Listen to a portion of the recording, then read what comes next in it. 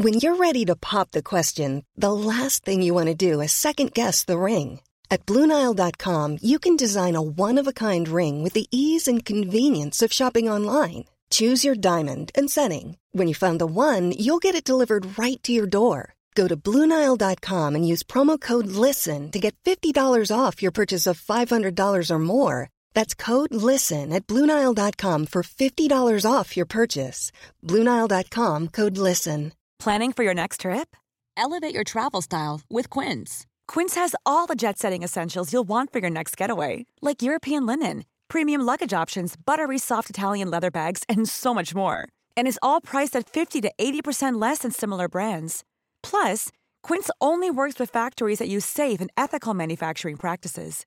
Pack your bags with high-quality essentials you'll be wearing for vacations to come with Quince. Go to quince.com/pack for free shipping and 365-day returns.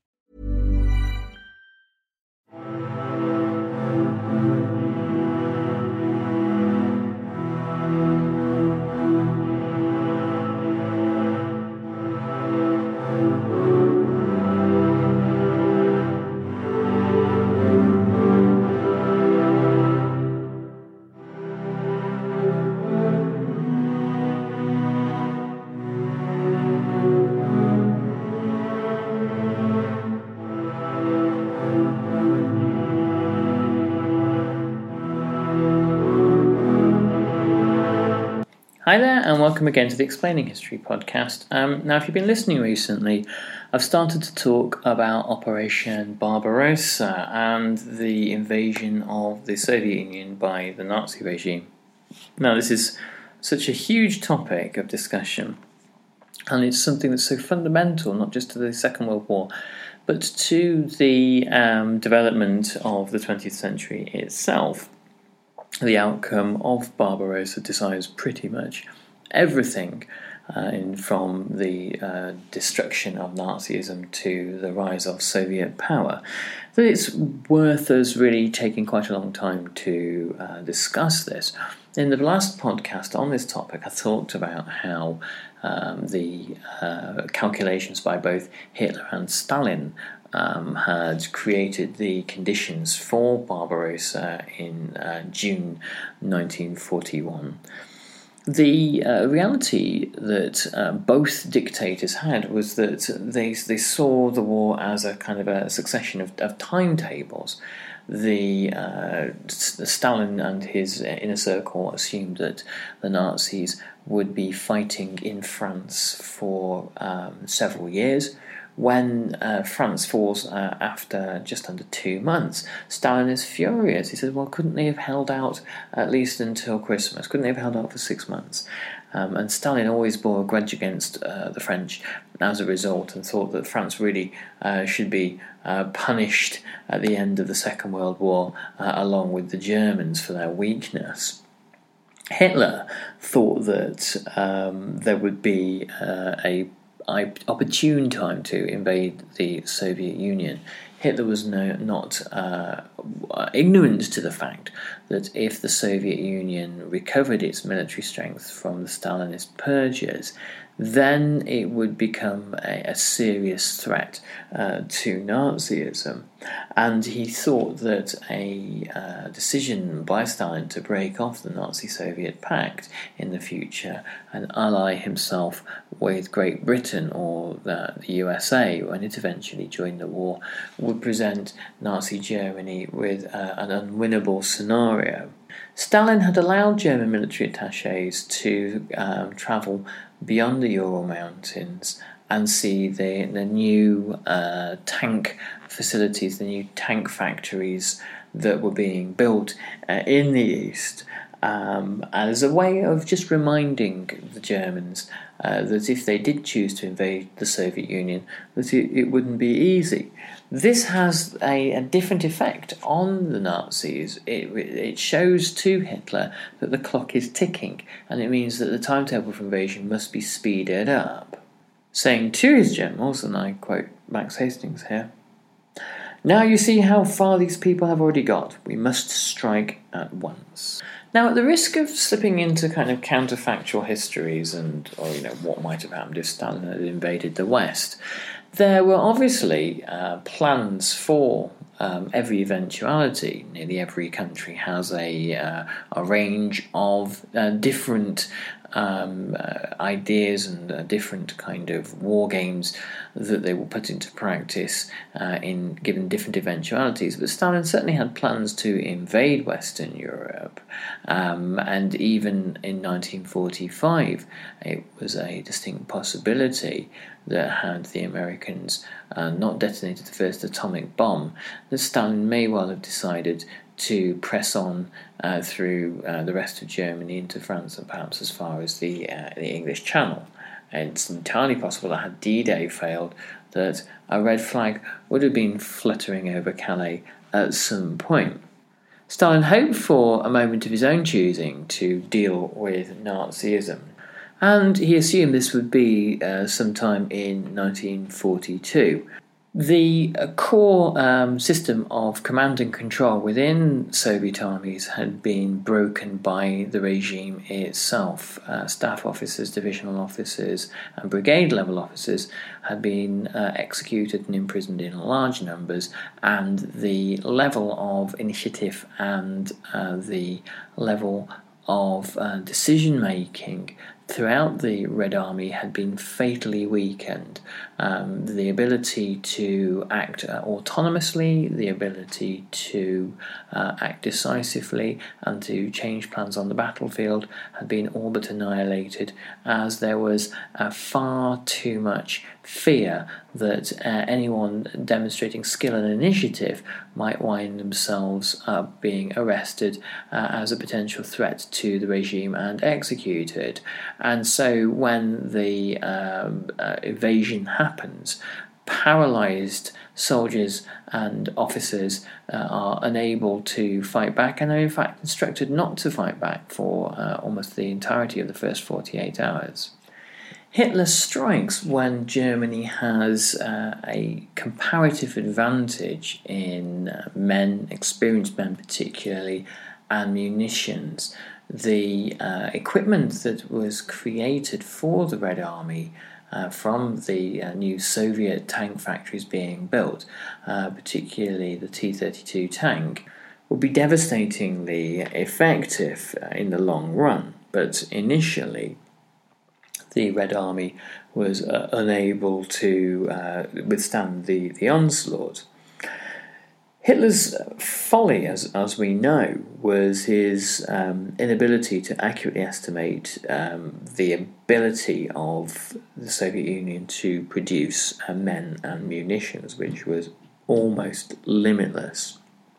The failure of the Nazi regime to logistically plan and support for a long campaign, it showed us that really Hitler wasn't considering the possibility of a long campaign.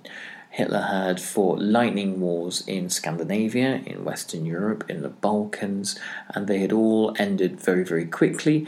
The fear of a war of attrition doesn't seem particularly to have entered into his thinking, and even if it had done, Hitler is a figure who is famously opposed to the kind of bureaucratism that is essential in these kinds of conflicts. Stalin was not that character. Stalin relished, if anything, wading through the kinds of reports and documents and plans and orders that were required to keep a huge army on the move.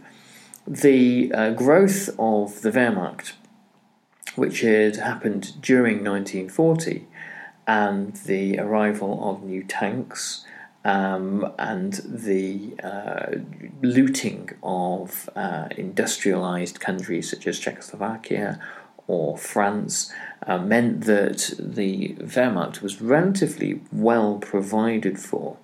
However, had it not been for the plunder of Western Europe and Central Europe, then the Wehrmacht in 1941 probably would have been woefully under-equipped. And when it comes to braving the icy weather of the Russian winter, it certainly is. So the hubris, the arrogance of Hitler, the inability to think ahead that seems to punctuate Hitler's thoughts is partly responsible here, and also the inability to envisage what a defeat might look like, or the possibility that following the lightning wars that have been dramatically successful across Europe, that Hitler could be defeated and might be floored. These kinds of concepts don't really occur to him, and at this point, of course, he's surrounded by sycophants who are also encouraging him to take this point of view. Hitler had chosen to fight a war against a deeply brutalized society that had undergone famine, that had undergone the dekulakization, mass killings of the 1930s, that had undergone the purges of the later 30s, that was dominated by a terror state and also by the vast Gulag system.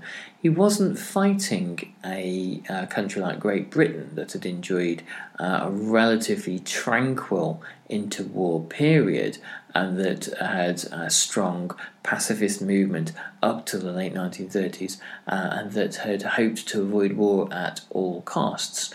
So he was introducing to Russia, obviously he had planned the killing of something approaching 30 million Russians in Western Russia from 1941 onwards, but he hadn't really bargained for the fact that an immensely brutalized people who had little to lose, who were fully aware of how much they could be made to suffer, were willing to fight back tooth and nail, and had been really hardened against the kinds of privations that Hitler was seeking to introduce.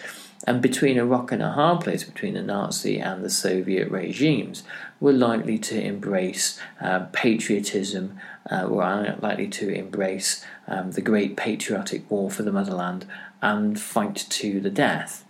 This was something that the Germans find out in the first few days when they recall extraordinary stories of the bravery of the Ivans, as they put it, who are determined to defend every square inch when they actually come under fire from the Germans. And there are a number of memoirs of Nazi officers and men who are unnerved by the tenacity with which the Russians fight. And having seen the propaganda about the Winter War of 1939-40 against Finland, and generally the view of the Russians as being inferior Slavs, it comes as quite of a wake-up call that they have invaded a country populated by people whom they now have quite a deal of respect for as fighters. Above all, Barbarossa would be a war of annihilation. A society like Germany that saw its culture as being one of its defining features and that saw itself as a bulwark against barbarism is in the tragically ironic role as the barbaric power inflicting mass killing on almost unprecedented scales in the Soviet Union. This is Paige, the co-host of Giggly Squad, and I want to tell you about a company that I've been loving, Olive & June. Olive & June gives you everything that you need for a salon-quality manicure in one box. And if you break it down, it really comes out to $2 a manicure, which is absolutely insane. It's also so easy to get salon-worthy nails at home with Olive & June. The difference between how your nails used to look when you did them yourself and now with the Mani system is a complete game changer. The best thing about Olive & June, too, is it's a quick dry. Dries in about 1 minute, lasts for 5 days, and full coverage in up to 1 to 2 coats. Visit oliveandjune.com/perfectmani20 for 20% off your first system. That's oliveandjune.com/perfectmani20 for 20% off your first system. Even when we're on a budget, we still deserve nice things. Quince is a place to scoop up stunning high-end goods for 50 to 80% less than similar brands. They have buttery soft cashmere sweaters starting at $50, luxurious Italian leather bags, and so much more. Plus, Quince only works with factories that use safe, ethical, and responsible manufacturing. Get the high-end goods you'll love without the high price tag with Quince. Go to quince.com/style for free shipping and 365-day returns.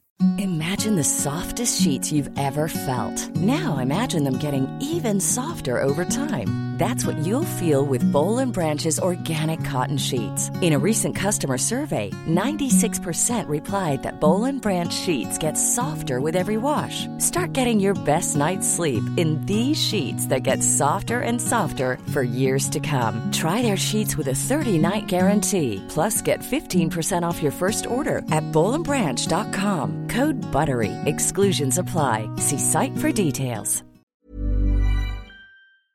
By 1945, some 27 million Soviet citizens had died as a result of the war, some directly in combat, others as a result of famine, hunger, and some as a result of the Soviet Union, the Soviet government itself. But the level of mass killing in the Soviet Union as a result of Operation Barbarossa is unparalleled by any other single campaign in the war. One book I'd definitely recommend you read is Timothy Snyder's amazing account of Nazism and Stalinism, Bloodlands. And in it, he writes about Barbarossa. He says basically Hitler's fantasies collapse on contact with the Soviet Union. The idea that Lebensraum would happen, this doesn't occur, principally because it's impossible to tie down Soviet territory without having defeated all Soviet armies. The ability of the Soviet Union to create division after division, no matter how many armies and divisions are destroyed by the Wehrmacht, there are more to come. The hunger plan doesn't work. The plan to annihilate the entire population of Western Russia through starvation, this fails. The colonization of Western Russia, this doesn't happen. So Timothy Snyder argues that because of these failures, the Holocaust, or the final solution, or something that is going to be done with the Jews, Hitler hasn't quite worked out what, is taken from fourth place. There was a plan to finally deal with all of Europe's Jews after the successful conclusion of the war, and brought up to first place. The likes of Goering, Himmler and Reinhard Heydrich do this because as Hitler's fantasies fall apart and as things cease to work as they should do, as the plan ceases, the wheels fall off the plan, they want to make political capital, they want to appease the Führer and appeal to him, and therefore the escalation, the time scale, the time frame for the Holocaust is dramatically escalated, and the final solution is now designated to take place during the war, not after it. Of course, the Holocaust at this point is ongoing, and I don't want to go off and talk about the Holocaust in this podcast, particularly because obviously it is an incredibly complicated discussion and merits its own, many of its own podcasts. But as it pertains to Barbarossa, the Holocaust had been ongoing since 1939 and the invasion of Poland, and it had obviously dramatically escalated with the introduction of Einsatzgruppen to the Soviet Union and the killing actions of not just the Einsatzgruppen but also and the SS, but also the Wehrmacht itself. But the plans for the final solution, the systematized mass killing of every Jew in Europe, become far more part of Nazi plans and designs from obviously the Wannsee Conference in early January 1942. And Timothy Snyder says that this is a function of, or a product of, the failure to conquer the Soviet Union effectively. What would things have looked like had that effective conquest of the Soviet Union taken place? Well, the Generalplan Ost, the creation of and the colonization of the East, would have possibly involved the shipping of Europe's Jews to the far side of the Urals to be worked to death. Certainly there was a plan by Hitler at this time to, in whatever way possible, remove all Jews from Europe. Perhaps whether this had meant mass murder through gassing, or whether it had meant mass murder through forced labour, or whether it had meant simply the gradual reduction and elimination of the Jewish population through what the Nazis would have thought of as kind of natural wastage of harsh conditions, illness, forced work, and limited calories. We don't really fully know, but it's definitely a position that you can support and defend, that Hitler had a plan to have some final action towards the Jews following the successful conclusion of the war. So anyway, on the 2nd of May 1941, when the Soviet Union was being discussed by the Nazi High Command and Hitler's ministers, Herbert Back, and originally one of the agriculture ministers for the regime, discussed how the German army would be fed. At a meeting, it was announced that firstly, the war could only be continued if the entire Wehrmacht was fed from Russia in the third year of the war. And this meant that it would be necessary to take what Germany needs out of the country, and there could be no doubt that many millions of people would die of starvation. In another one of Timothy Snyder's excellent books, Black Earth, which again is well worth getting, the idea of Lebensraum he analyses in quite an interesting way. So this is not just a physical space. Lebensraum, living space, is all about, in his view, resources, and the conquest of Russia was about creating an economic Lebensraum, a resources Lebensraum, where there is literally room for the German population to have a particularly high standard of living at the same time as fighting a world war. So if your people won't be forced to sacrifice their living standards, and your army is fed to a particular standard, that means that somebody else's people will have to give up their food, and those were going to be the Russian people. Timothy Snyder quotes a famed sort of aphorism at the time to be as wealthy as an American, and the American standard of living was seen to be a kind of benchmark to which Germans should, in Hitler's view, aspire, and to be as wealthy and as well fed as an American was, in Hitler's view again, something that could be achieved through the starvation of Russia, making it not just an invasion, but an economic strategy too. And in a way, this helps make sense of economic policy in Germany prior to the outbreak of the Second World War. Hitler was no economist, and he had no time for economic thinking. Particularly, he was thought himself to be the only intellectual, but was a profound anti-intellectual, and thought that there was that economics was kind of a no-brainer, really.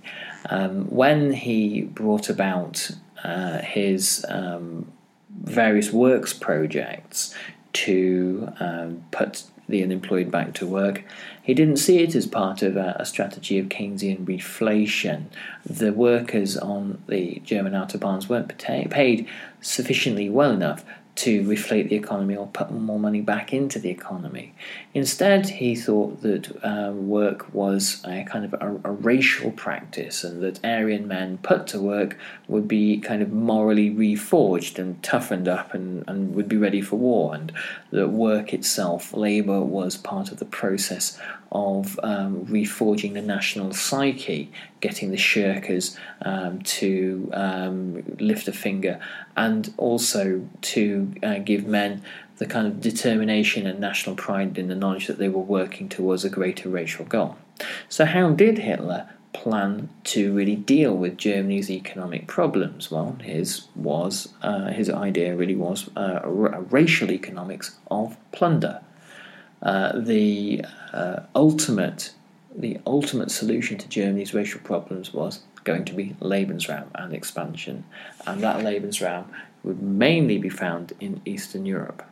The war in Russia was cast in Manichaean terms, a struggle between good and evil, light and dark, a battle for civilization itself, and the German army on Russian soil would be there to ensure that the German people essentially survived, and the failure of their mission would be really the downfall of the Reich itself and the downfall of Aryan Germany. General Erich Honecker said, "The war with Russia is a vital part of the German people's fight for existence.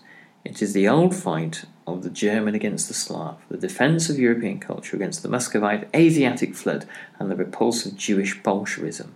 This war must have as its goal the destruction of today's Russia, and for this reason it must be conducted with unprecedented harshness. Every clash, from conception to execution, must be guided by an iron determination to annihilate the enemy completely and utterly." So it was this ideological approach to the invasion and colonization of Russia that would turn this into a war of annihilation, and it would mean that this annihilation and destruction would be revisited on Germany with unprecedented and unparalleled ferocity when the Red Army crossed over into the Reich in 1945. Anyway, we'll continue this in short order. Do check out the Explaining History Facebook page. Some interesting things happening at the moment, some interesting conversations, and I'll catch you on the next Explaining History podcast. Thanks, bye-bye. Planning for your next trip? Elevate your travel style with Quince. Quince has all the jet-setting essentials you'll want for your next getaway, like European linen, premium luggage options, buttery soft Italian leather bags, and so much more. And is all priced at 50 to 80% less than similar brands. Plus, Quince only works with factories that use safe and ethical manufacturing practices. Pack your bags with high-quality essentials you'll be wearing for vacations to come with Quince. Go to quince.com/pack for free shipping and 365-day returns.